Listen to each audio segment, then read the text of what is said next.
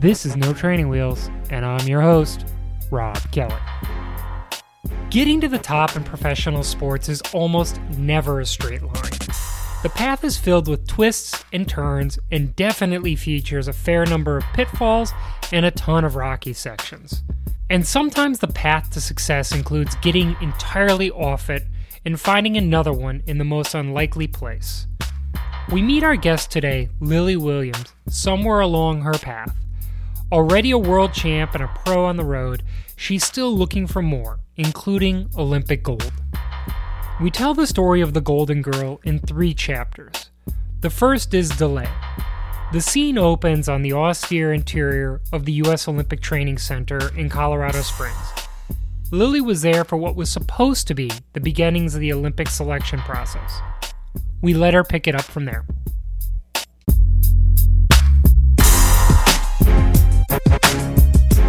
How is it in Colorado? It's fine. Being in the OTC is kind of isolated. It's like all of our meals are prepared. Toilet paper abounds. It's not real. I mean, there's maybe 10 or 12 athletes left. So it's pretty low key. So yeah, as residents, we're allowed to be here. Obviously, we were supposed to live here through July. So that still stands as is. There's not much impetus to go anywhere else with things the way they are. So why don't you start by introducing yourself? Who are you and what do you do? My name is Lily Williams. I'm a cyclist on the road for rally cycling. For 2018 and 2019, I was a member of Hagens Berman Supermint. 2018 was my first year as a pro, and I am currently now on the team pursuit squad for the U.S. national team.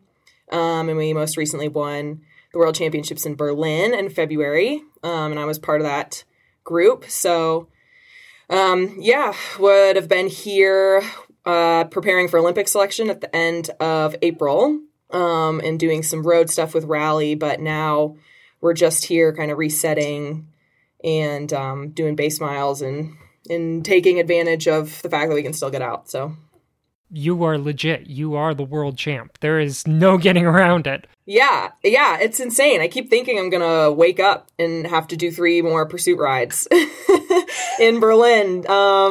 So yeah, it is pretty insane to me. I mean, for someone like Chloe, who's 110, it may feel like more of the norm, or even Jen, who's 1.4. But it's been a really quick progression, which is the wildest part, I think. I started racing track. I think I went from cross nats in Louisville directly to like my first track tryout in the very end of 2018. And I've just been kind of like more and more invested in it since then. So it's weird to have been able to race at Worlds and do so well. So we need to have both the good and the bad here. So obviously the bad is that the Olympics have been postponed.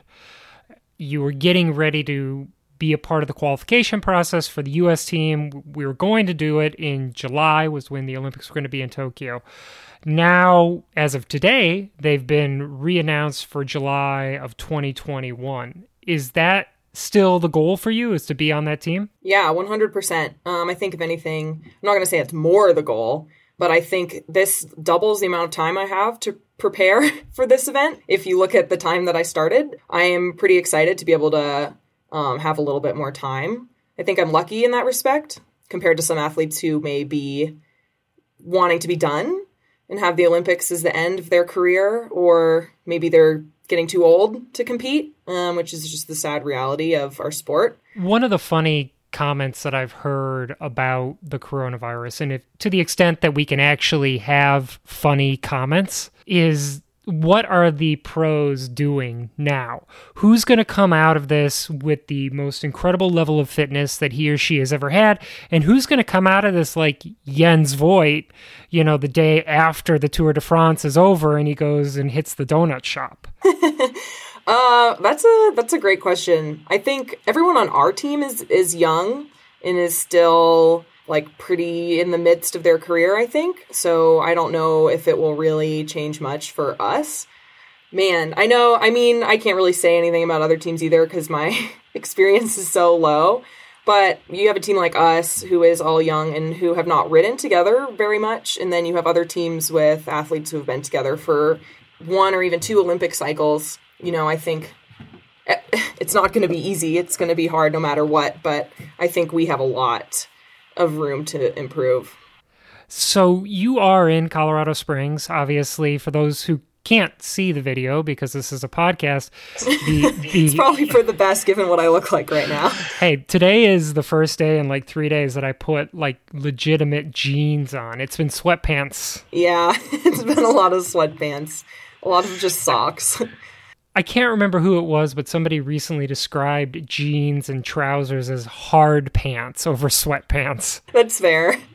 Sweatpants are just pants. Anything else are hard pants. So living in Colorado Springs now, are the rest of the women there with you? Not everyone is here. Those of us who were here kind of for a selection camp. Like I said before, here through April, leading into the selection date. A few people have gone home, obviously, because there's less of a reason to be here. A few of us have stayed because we're enjoying each other's company and because ultimately we don't have commitments or obligations at home, really. So being here is not much different than being at home, with the exception that we get to spend time with each other. There's definitely been some anger on social media that we're here training together, which I have addressed and I am happy to address again. We live together. We literally live on the same hall. We share the same bathroom. We eat our meals together, although like every restaurant, we now take the food out. So based on these crazy concepts like science, we are allowed to ride together. Is your Netflix queue really short now, just like all of ours? No, I don't really watch much TV, honestly. I work, so I've been doing my job, which has been awesome. I love my job. It's a great way to pass the time. Honestly, my life doesn't change very much, which makes this whole process a lot easier for me, I think. I've worked from home or from on the road remotely for 3 years, same job, so I have a great routine. And I know how to intersperse it with my training. We're just, like I said, kind of doing base miles now. So just going out to train and then coming back and working and hanging out in bed and at the desk doing stuff on the computer. And I mean, normally when I'm home and training, that's exactly what happens. I just am not going out to eat here like I normally do 8 times a week at home. So I do a lot of crosswords. That actually takes up the majority of my free time. And you Instagram the crosswords. I do, yeah. I'm sure people are like, who cares? But you have 3 cups of coffee and you're like, someone wants to see this. Where do you work? What is your 9 to 5? I work for a 501c3 nonprofit called Bike Index. I started working with them pretty much immediately after I graduated from my master's program. And I am the communications director, so I do a lot of, obviously, just day-to-day communications among users of the site. But also coordination of software ideas between potential partners and our developer, obviously write blogs, all of that good stuff. Don't bury the lead here, but the work that you do with Bike Index, the corporate function is one of the things that we've been missing for so long. Yeah, absolutely. So Bike Index started in 2013. It merged with a site based in the Pacific Northwest called Stolen Bike Registry. And at this point, Bike Index has recovered $10 million worth of stolen bicycles, well over 250,000 bikes registered and growing every day in partnerships with all sorts of organizations like bike shops so that when you buy a bike, it's registered. It's free for everyone to use. What's the website? It is bikeindex.org. Register your bike for free. It takes literally 20 seconds. Before we go any deeper into the bike riding world, or at least your bike riding world, we need to finish up here with the velodrome, because this is something that's unique to a very small subset of our community, and that's a regret. And I wish it was a larger part or segment of our universe, but by virtue of there only being so many velodromes in the United States, it's hard. How did you go from cross to the track? Track cycling, I think, has ebbed and flowed in the U.S. for a long time. In the 1800s, it was the most popular sport in the country. Velodromes everywhere. Madison Square Garden, I think, may have been a velodrome. Maybe fact check me on that. Well, in fact, the Madison is named after Madison Square Garden. You're right. I remember that now. So, it's definitely a bummer that track isn't more popular here. I did do a couple of races one summer at the Northbrook Velodrome in Chicago, when I was just starting cycling, just because it was fun and it was a fun Chicago thing to do. Just like cross was, actually. But I didn't really, I'd always wanted to try it, but I didn't really know how. And I wasn't planning on relocating to LA or somewhere just to try it out. And that's kind of what you need to do because how do you do it without the facility? You just can't. Yeah, I started in cross, went pro on the road in 2018. And I think my style of racing on the road is what caused the track program at USA Cycling to reach out, often in the break or winning from a small group. I do well on like short, punchy climbs. I'm not a pure sprinter, but I sprint well. So that's kind of what all those characteristics kind of are indicative that one may be good at the team pursuit. They reached out to me in 2018 to ask me to come to the track to do some testing, basically. So I did a series of tests on the watt bike to measure power, and then I got on a track bike and did some stuff on the track, which I think was not the prettiest, but it wasn't horrible. And given my numbers, they thought that I could progress quickly enough to get some racing in and see where I was at. So that is kind of how I made that transition at the end of 2018. And so 2019, I re-signed with Supermint. And then throughout the course of the spring and summer, I would come to the track periodically for track camps and got to do my first race on the track, the Team Pursuit, which is the only event I've done so far, in Lima at the Pan Am Championships. Yeah, it was pretty quick. So the only thing in track that you do is the pursuit, is the team pursuit. Correct. As of now. I would love to do more, but I wouldn't have done more anytime soon given the run into the Olympics. There's just not enough time. Like, there wouldn't be races to do, and like our spots are already well spoken for in the mass start events. But moving forward, I would love to do some of the other events too. So for those of us who don't really know what track is like, I went to Northbrook once in Chicago, and it's a great place, but it got rained out. Yeah, that's the outside velodrome thing problem. And then I've been to Trexlertown a pair of times, but for me, unfortunately, it's almost shorter to commute via airplane to LA to the track at Carson from DC than it is for me to get to any other track in the United States, which is a bummer because, like, I'm there with you. That style of riding is the style that suits me. I've always been attracted to time trials, and so there's a whole category of individual time trials and pursuits. But for the uninitiated, for a crit racer, basically, why should a crit racer come and try the track? The very first time I went to Northbrook, the way I understood the track and would describe the track to other people as the most fun parts of road racing, but in like a quarter of the time. So you don't have to do a 4-hour road race to sprint. You can do 10 sprints in the course of a 100-lap race, or however they do it. Yeah, it is a total blast. It looks pretty intimidating from the outside, but I think when you're in the race, at least this is my interpretation of it since I haven't done any of them, is there's a flow. And from what I gather from my teammates who do it, like, the racing makes sense. The movement of the riders makes sense. There's minimized erratic decision making because all of that comes back to get you so much harder when you're on a fixed gear bike. So it's very calculated. It's crazy and fun and wild. And you're inside, so you're in a stadium and it's super spectator friendly. All of that really adds to a pretty fun atmosphere.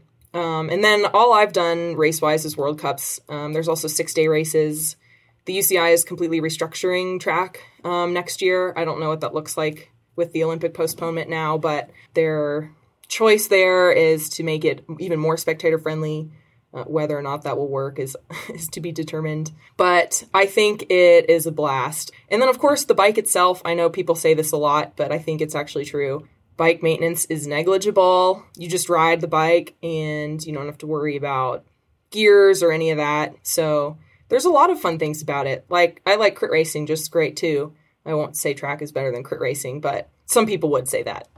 Well, you add brakes in and the entire equation just goes completely out. Yeah, I think not having brakes it just makes it safer. Though that seems counterintuitive. You don't have any bozo hitting their front lever, so.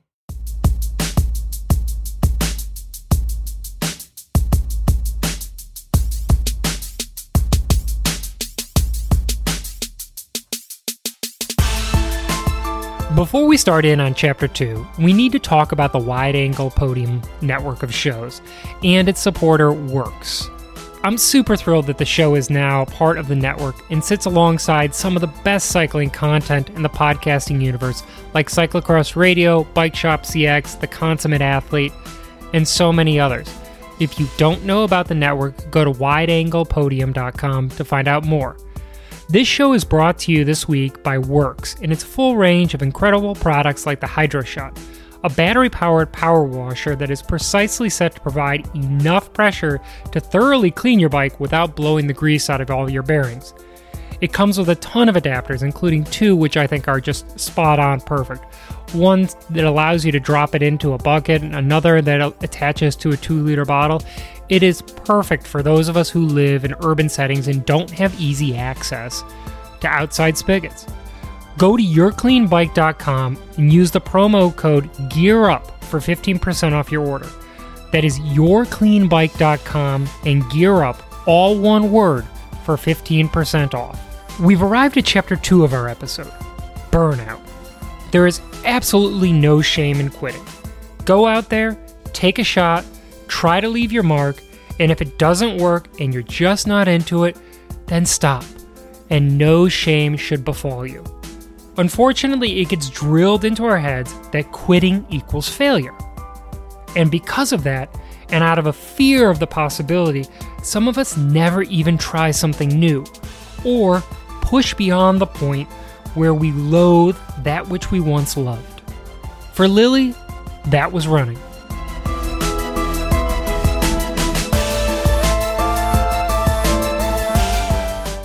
One of the things that I think most of the people who follow you have learned is that you came to bike racing relatively recently. And you came from this other sport that is track. And there's been, I don't know if it's a discussion, there's at least one or two TED Talks out there about the value of quitting. That there is a point where we all just go about our activities and we somehow just feel like we need to push through our activities in order to succeed in life. And sometimes when you do something, when you give it a shot, you excel, you fail, you succeed, whatever it happens to be, but you figure out you don't like it anymore, it's okay to say, you know what? I'm done. And for you, at least the way that I've read your interviews and I've read the discussions you've had with other people, you got to that point with track. Yeah, I quit so hard. I was so happy to be done. I stuck with it. I was on scholarship and there were so many things I loved about the school that I went to. And my parents, being the good parents that they were like, we are not paying for you to go to this school if you're not on scholarship. And so I stuck it out, and I don't regret it. I think it totally shaped my life as a person. But by the time, sticking with something that you didn't enjoy, and I think everyone should, do that before they just quit something. But by the time I was done, I was like, I cannot do this anymore. What was it about the experience, or more pointedly, when did you realize that you were done with it? Well, like any person in college, I made a number of horrible decisions that were both hurtful to me, my family, everyone around me, all that good stuff. I actually broke my foot going into my freshman year. So in high school, I was just super type A, super intense, did every run as hard as I could. And it worked for a while, but then I broke my foot because I was completely beating my body to shit. And then I had about a year where I was cross-training really heavily, just way more training than anyone in my position needed to be doing. And then I came back and was in perfect shape for my freshman track season and did pretty well. But I think at that point I'd never had a sip of alcohol. I'd never had a boyfriend. I had never done anything. It was just school and running, which works for some people. It totally does. But then I think I'd been in college for a couple months at that point and was started to do more of the college stuff. And I just went a little too hard. And running, unfortunately, took the back burner. But coupled with that was the amount of training and mental bashing I had done to myself while I was injured for a year. And it just wasn't fun anymore. And I honestly, I did not fit in with my teammates at all, which did not help. I didn't make it easy for myself either. But, I didn't really give myself opportunity to have a support structure there because I just was horrible to everybody around me. And just like coupling all of those things together. I mean, all sorts of people have a hard time in college, not just athletes. And I think that was just what was happening with me. But part of that also was that I'm built like a cyclist. I'm not built like a runner. And having to day in and day out, like, see people who were 30 pounds lighter than me. And unfortunately, that's just like what running is you just have to be light. And I was not light. And I couldn't get light. And actually, there are people who would disagree with this. There's this marathon runner, Allie Kiefer, who is like a great body positivity model, and she's fast as hell. But like for me, that was just too much of a block. Like I couldn't get over it mentally. And so all of those things kind of culminated. So long answer to your question. By first semester of sophomore year, I was like, this isn't working. But I stuck it out for another 2.5 years, finished my degree, and then immediately moved to Chicago and quit. And then became so much happier. Like my mental health went through the roof. And then I had that whole perspective as a base for what not to do in cycling, and started cycling purely for enjoyment. And I think that really has laid an awesome foundation for me. And I think a lot of people don't know this, but Chicago's an incredible place to be a bike rider. It's every kind of cyclist. Maybe not mountain bikers. But yeah, I mean, I started cycling because I got a commuter in college. Like, I just had so much fun ripping around. Obviously no helmet. Definitely like crashed right into class more than once. But yeah, and that's what it was in Chicago too. Just like I started working at a bike shop because I was interested. I just liked bikes. And every time I had brought my bike into the shop in undergrad, the people were so nice and I was just into it. And then my coworkers, we just like rode around doing nothing, rode to and from work, rode to and from class. The bike infrastructure there is great. And yeah, the community, people ride all winter, group rides. Cyclocross, as I mentioned, is huge. Northbrook is huge all summer. The road group rides are fun. Yeah, it's really great for any kind of cyclist, not just people who ride and train. For those people who just want to ride bikes, because there's a growing community, especially nowadays when I go outside, it seems like the number of people that I've seen being physically active has increased dramatically in the last couple of weeks. Maybe we just have time and we realize the importance and how good it is for our mental and physical well-being to just be active. But talk to us about just bike riding as opposed to bike racing, because we all got into the sport because we loved riding a bike. Totally. Yeah, I mean, I'm thankful that is something that will stick with me no matter what happens in sport. I love to ride my bike, and that is at the core of everything that I do, every training ride that I go on. And I think the majority of people who ride bikes they're not racing. They're commuting or they're just out recreationally. I think it is, in some ways, really good that we have all this time now because people are getting outside and experiencing cycling. I think it will allow people to have a bit more empathy with people who are outside training or just commuting or whatever. I think we experience a lot of animosity as cyclists in the U.S. with like our preoccupation with car culture. Yeah, cycling is riding. It's just fun. I mean, I wouldn't do it if it were not. And that is all, I have N+1 bikes and I enjoy riding every single one of them for different reasons. Like, there's literally nothing better than riding to the bar or meeting your friends on your beater in the summer, in the evening. Like, it's just such a special way to get around, I think. You're not trapped in a box. You're not waiting at stoplights. You're not stuck in the train.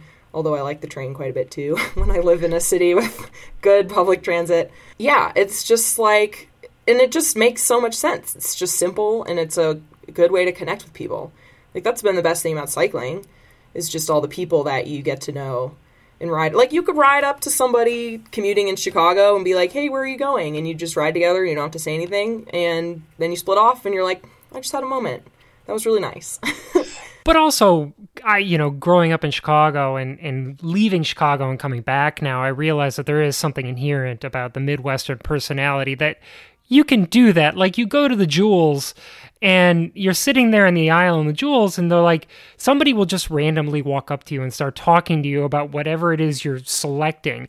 And that, I have a feeling like most people who live on the East Coast, especially people who live in New York City or Boston who, don't have that sort of open mentality of wanting to talk to everybody around you, it's really kind of off-putting. So, that is a beauty of Chicago, and it's a beauty of the Midwest that people just want to be friendly. Yeah, I totally agree with that. I think the Midwest is like probably the most organically nice people that I've ever met. Just like totally normal is the way I would describe them. You get that where I live in Asheville too. People are pretty friendly, but Southern friendliness is a little different than Midwestern friendliness. It's like usually comes with a caveat. But I kind of like the Northeast style too. Like I'm not afraid to tell someone to fuck off if they're in my way, and I appreciate that for sure. So, but yeah, Chicago is special. It is very special.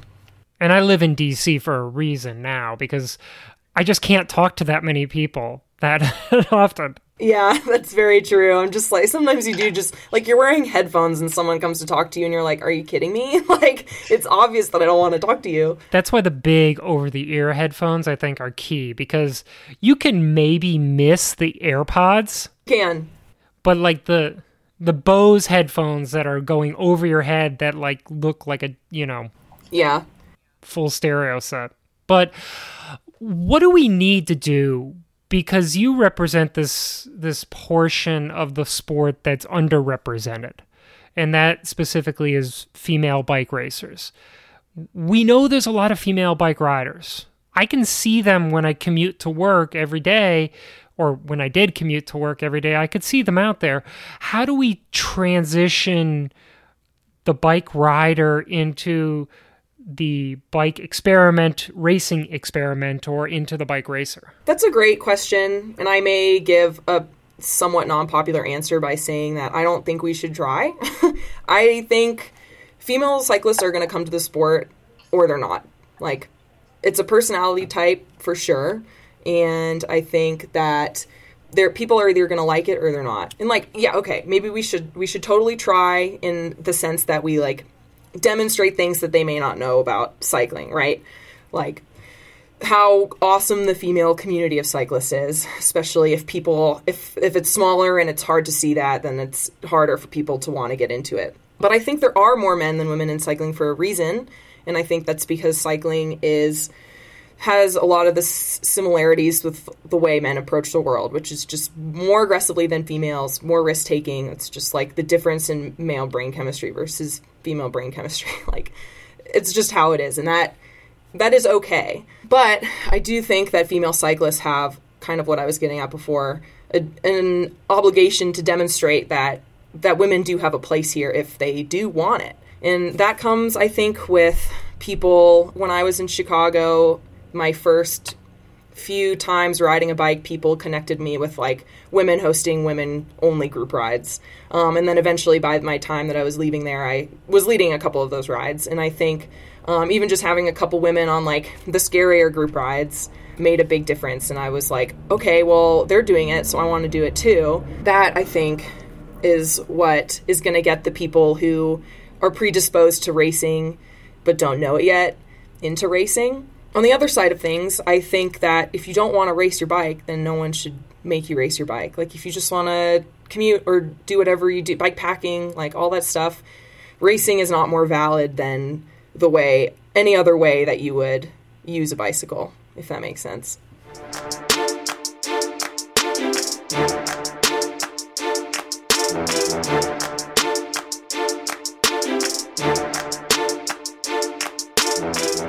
Chapter 3, The End of the Rainbow. Yeah, we're going to talk about Worlds and her winning the rainbow jersey. If you haven't seen it yet, there's a link to the final round video on the website. It's front and center. In fact, I won't be upset if you stop this episode right now, right here, go watch the 4-minute and 11-second race, and come right back. Here we present the how and the why of the story. We start with what it's like to be at the top of this community, and how that relationship with USA Cycling works.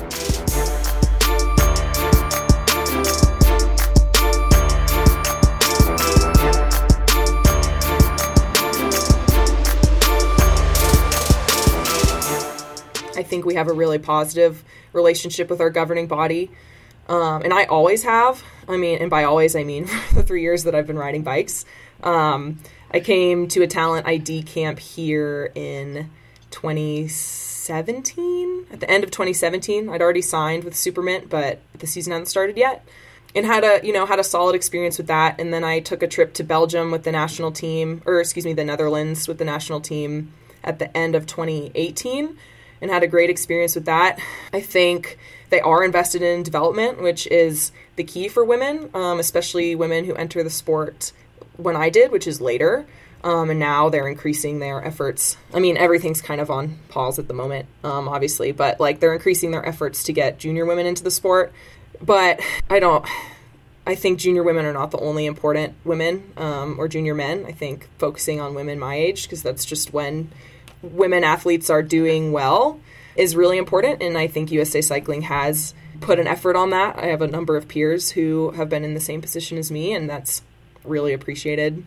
I think that a lot of people misunderstand the importance of your age demographic, because for juniors, there's a lot of support that comes from parents and family and a small community. I mean, as a swimmer, I lived it. You know, the amount of time and effort that my mom and dad put into my swimming career was incredible. It's that age group from college up to the point in time when you're supposedly making enough money as a professional in whatever your industry is. That's the hard part, and that's where the true soft spot is in our sports funding. Yeah, if you're living on a graduate school stipend and eating rice for dinner every night, like, how are you going to afford a nice road bike? It's literally not going to happen. Male, female, anyone. So I think it is really important, because I don't have data on this, but from what I've seen, a lot of women get into the sport when I did. And a lot of women, probably more women would get into the sport when I did, if there were more opportunities. I think juniors are very well supported by their parents. Not everyone. I've heard plenty of juniors too who say their parents made them pay for everything, in which case kudos to you, because I did not have a job until I was in grad school, basically. Yeah, I think that bracket is a little bit neglected. And I think you could see huge returns from that, especially because women's cycling careers, or just women in endurance sports, that age, you can compete for a really long time. So if you can do a 12-year career starting when you're 22, why would you not invest in that person? How did the four of you come together? So we all came together just through the track program. I think everyone entered a little bit differently. I think in terms of ease of entering the program, someone like myself had it pretty good, because they just invited me and had me come here for camps, specifically for the pursuit. I know a lot of people on the team have spent a lot of time and their own money traveling to Europe to race C1s on their own dime to get the points necessary to get into the national program. Whereas with the pursuit, you can fill in whichever athletes you want for a spot at a race, if that makes sense. So I didn't independently have to earn any points to join the program. So it was all different. Chloe, Emma, and I are all pursuit specific, and Jen Valenti is our Omnium rider and rides the Madison as well. And then Megan Jastrab, our youngest team member, is she kind of does it all as well. But she raced the Madison at Worlds with Jen, and she's also the Junior Madison World Champion, and the Junior Omnium World Champion, and the Junior Road Race World Champion. So she's obviously talented. So yeah, everyone has been a little bit different. I also can't speak to the men. I can only speak to the women. I'm wondering how we get Megan into cyclocross. The first time I met her, I was like, do you do cross? She was like, no. And I was like, well, you'd be really good. We were playing garbage ball, and she brake checked me, and I unclipped, and I lost, and I was pissed. What is garbage ball? It's you're all on your bikes on a grass field, and there's a laundry hamper or garbage can in the middle, and there's a ball, and the goal is obviously to get the ball into the garbage can, but when it falls on the ground, you have to pick it up without unclipping or getting off your bike. And there's two teams, so you can pass the ball, and if you put a foot down at any point, you're out. Yeah, she was a pretty savvy player. I was pretty offended to get beat by someone so young, but she's very wise. This sounds like a game that Adam Mills and I used to play when I was getting into bike racing, where we would ride up the hill on the Campanile at the University of Kansas on the sidewalk. Yeah.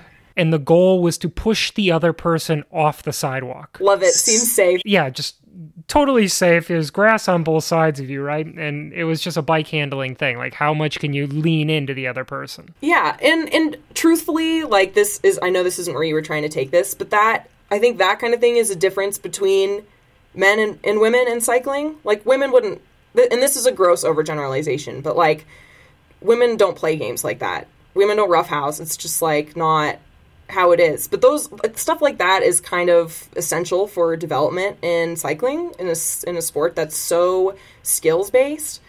And when you add the risk of riding on the road and getting run over by an aberrant driver, or, like, you see a crit, and all the videos you see of crits online are just people crashing. It's like, there's never anything positive that comes from a crit video that's posted online. So, like, you have this perception, and just totally generalizing here, but personality traits. And I just think it's a true reason that there are discrepancies in the sport. Not saying they don't need to be remediated, but... Well, one of the things that I think we probably were talking about was communication. Yeah. Somewhere in all of that was a conversation about communication and the importance of communicating while racing, especially something like the team pursuit. You and I both came from sports that had relays. I don't know if you ran relays or not. Like, as a swimmer, I was a backstroker. So, like... You did the medley. In the medley relay, that was my thing. It was a very strange position because I didn't really have to be a relay swimmer because I started the race. And so it was kind of like, okay, my entire job is to race my own individual race and get to the end and give it to the next guy, the breaststroker, so that he could go. But for team pursuit, there is so much movement and so much changing, and you guys, nobody passes the baton literally and just goes off the back. But like, how do you develop that communication? Well, communication is important across cycling, I think. And I think this subject actually will infiltrate a lot of the coming conversation. With Pursuit, we have a number of keywords that we use with each other, which I will not reveal to you because they're top secret. But it's just ways of telling each other how we feel. And that is, I think, one of the most important parts of the Pursuit from my limited experience in the event. But letting each other know verbally as well as through our body motions how things are going. I think everyone's pretty finely tuned to the pace we're supposed to be riding. We have our coach also walking the pursuit line. So if he's ahead of the line, it means we're slow. And if he's behind the line, it means we're fast. So that's a key piece of information that tells us what we need to do. But we also use a series of words just to make sure that things like if you're coming off, like if you're the person who's blown, like the team has to know that, because if you go around to the next turn and there's an exchange and the person exchanging expects there to be 3 people in line behind them and then there's only 2, then they're going to miss that exchange. And then they're going to be chasing and their pull is going to be twice as long as it was supposed to be and they won't recover. So in an event that's so short, that is one of the most integral elements of making sure you do it perfectly. Perfection's kind of the goal.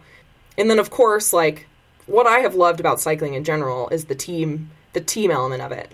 Because with running, it was really individual. And I certainly like that, too. Like, the pressure is only on you, right? But being able to communicate on the road and execute a team plan, it's just, like, it is so cool. It's so much fun to have this, like, battle strategy mapped out.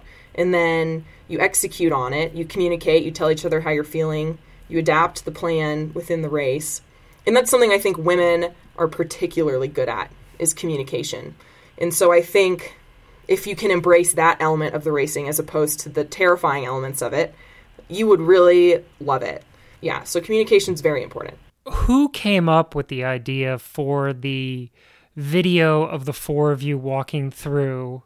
I guess I should have waited for you to take that drink before Who came up with the idea for that video of you guys walking through the building? So the people who produced the video are the Manual for Speed guys.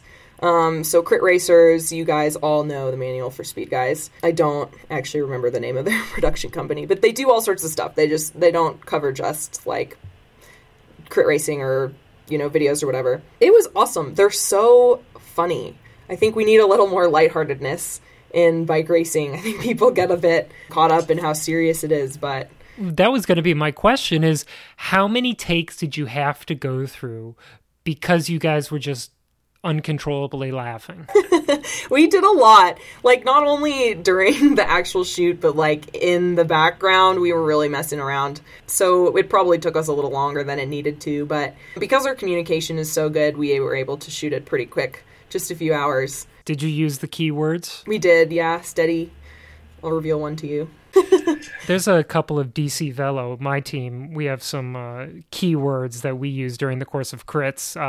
None of them are appropriate for polite company. Well, that's how they should be, right? Absolutely. So I want to dial back to Berlin. And a few weeks ago, going into the finals, was there any doubt in your mind that you guys were going to win? Not at that point. I know that sounds like presumptuous of me, but by that point, I don't know, I've actually kind of had this thought for a long time. Like, I've never really liked setting goals or voicing my goals because I feel like it is cocky or just verbalizing things that you don't know you have the capability of doing is always struck me as kind of weird. But I think for something like this, you need 100% full belief or it's not going to happen. And so voicing those goals for me the past year has been really important. The turning point was, so there's 3 rounds in a pursuit, and the names are not particularly intuitive. So the first of the 3 rounds is called qualifying. And then that was one day. Then the next day, at least in the Worlds format, the next day, and in the Olympic format as well, is the first round, which is really the second round, but it's called the first round. And then the final is the final. And so we set the fastest time in the qualifying round. We saw Great Britain ride a 4:11, which is 2 seconds faster than anything the team had done this year. And so I was like, shit. And then we went out and rode a 4:11 and we're faster than them. So we were pretty amped. And at that point, I was like, okay, we are for sure in this. In the first round, all you have to do in the first round is beat your opponent. So in qualifying round, everyone rides for time. And then they seed you in the first round based on your time. So first race is 4th, second race is 3rd. And if you don't make first round after qualifying, like if you don't make the top round of first round, then you are not in the gold medal ride. There's no way to get into it. No, that's not true. Sorry. If you don't make the top 2 rounds of the first round, you will not be in the gold medal round. So it is super important to set a fast time in quals. And we were just treating every round as if it were a final. So all out, nothing held back. So in the first round, we were seeded against New Zealand, who had won 2 World Cups this year, beat them and rode another 4:11. And so at that point I was and then Great Britain, who had ridden the second fastest time in quals, rode a 4:12 to move on to the final with us. So at that point, I was pretty confident. And not only in the times that we'd ridden, but in the way it had felt, because it just felt really good. The finals were you against Great Britain? The gold medal final, yes. Okay, so it's a 4-minute long event, which means, obviously, that each of you are pulling as hard as you possibly can for 1 minute. Right. Yeah, so depending on your distribution of labor, and every team is a little bit different. You're going to have riders who pull more than riders who do not. And then obviously you will usually have one rider that pulls off. And oftentimes it's the starter, but our teammate Jen, who does the start for us, is so strong that she usually is not the one who pulls out. In the final, it was me.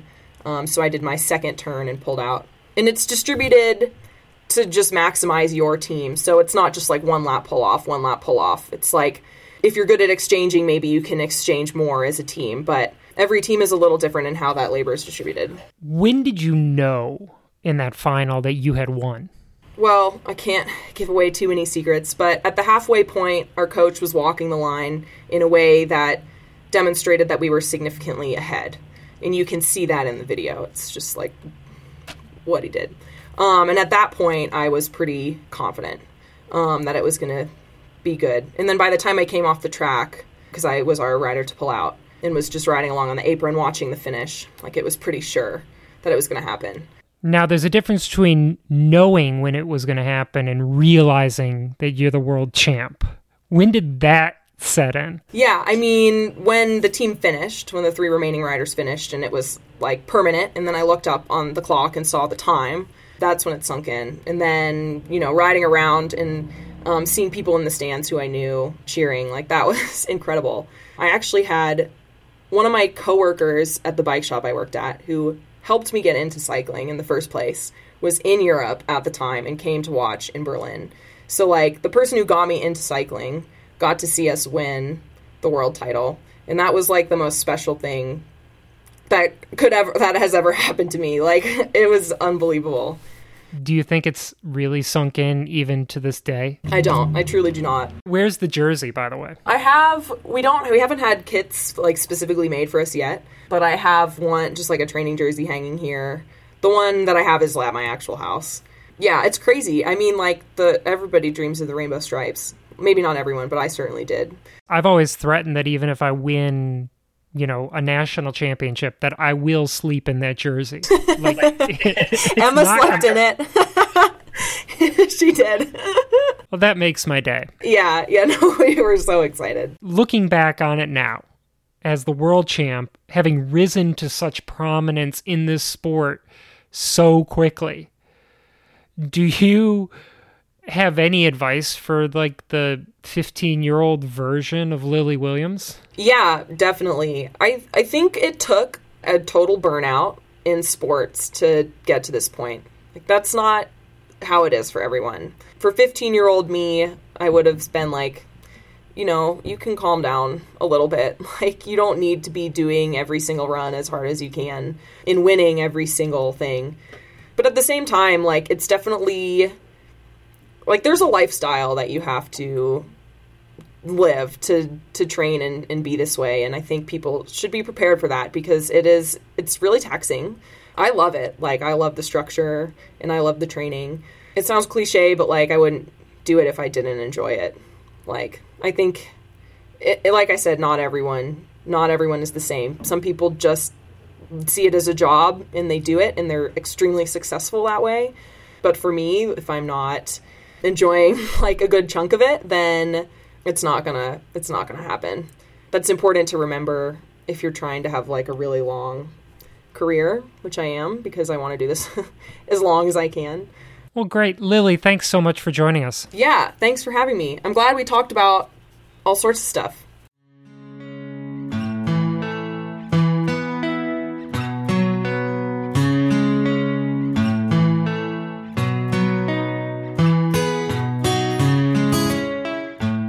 Thanks for joining us on this episode of No Trading Wheels. We are a proud member of the Wide Angle Podium network of shows, the world's only collection of top-tier independent cycling content. For more information and links to the other incredible shows on the network, go to wideanglepodium.com. This show was written, produced, and edited by me, Rob Kelly. For more content, follow us on Twitter at NTWheelsPod or on Instagram at NoTrainingWheelsPod. And your home for the best in American road racing is NoTrainingWheelsPod.com. Until next time, see you out on MacArthur Boulevard.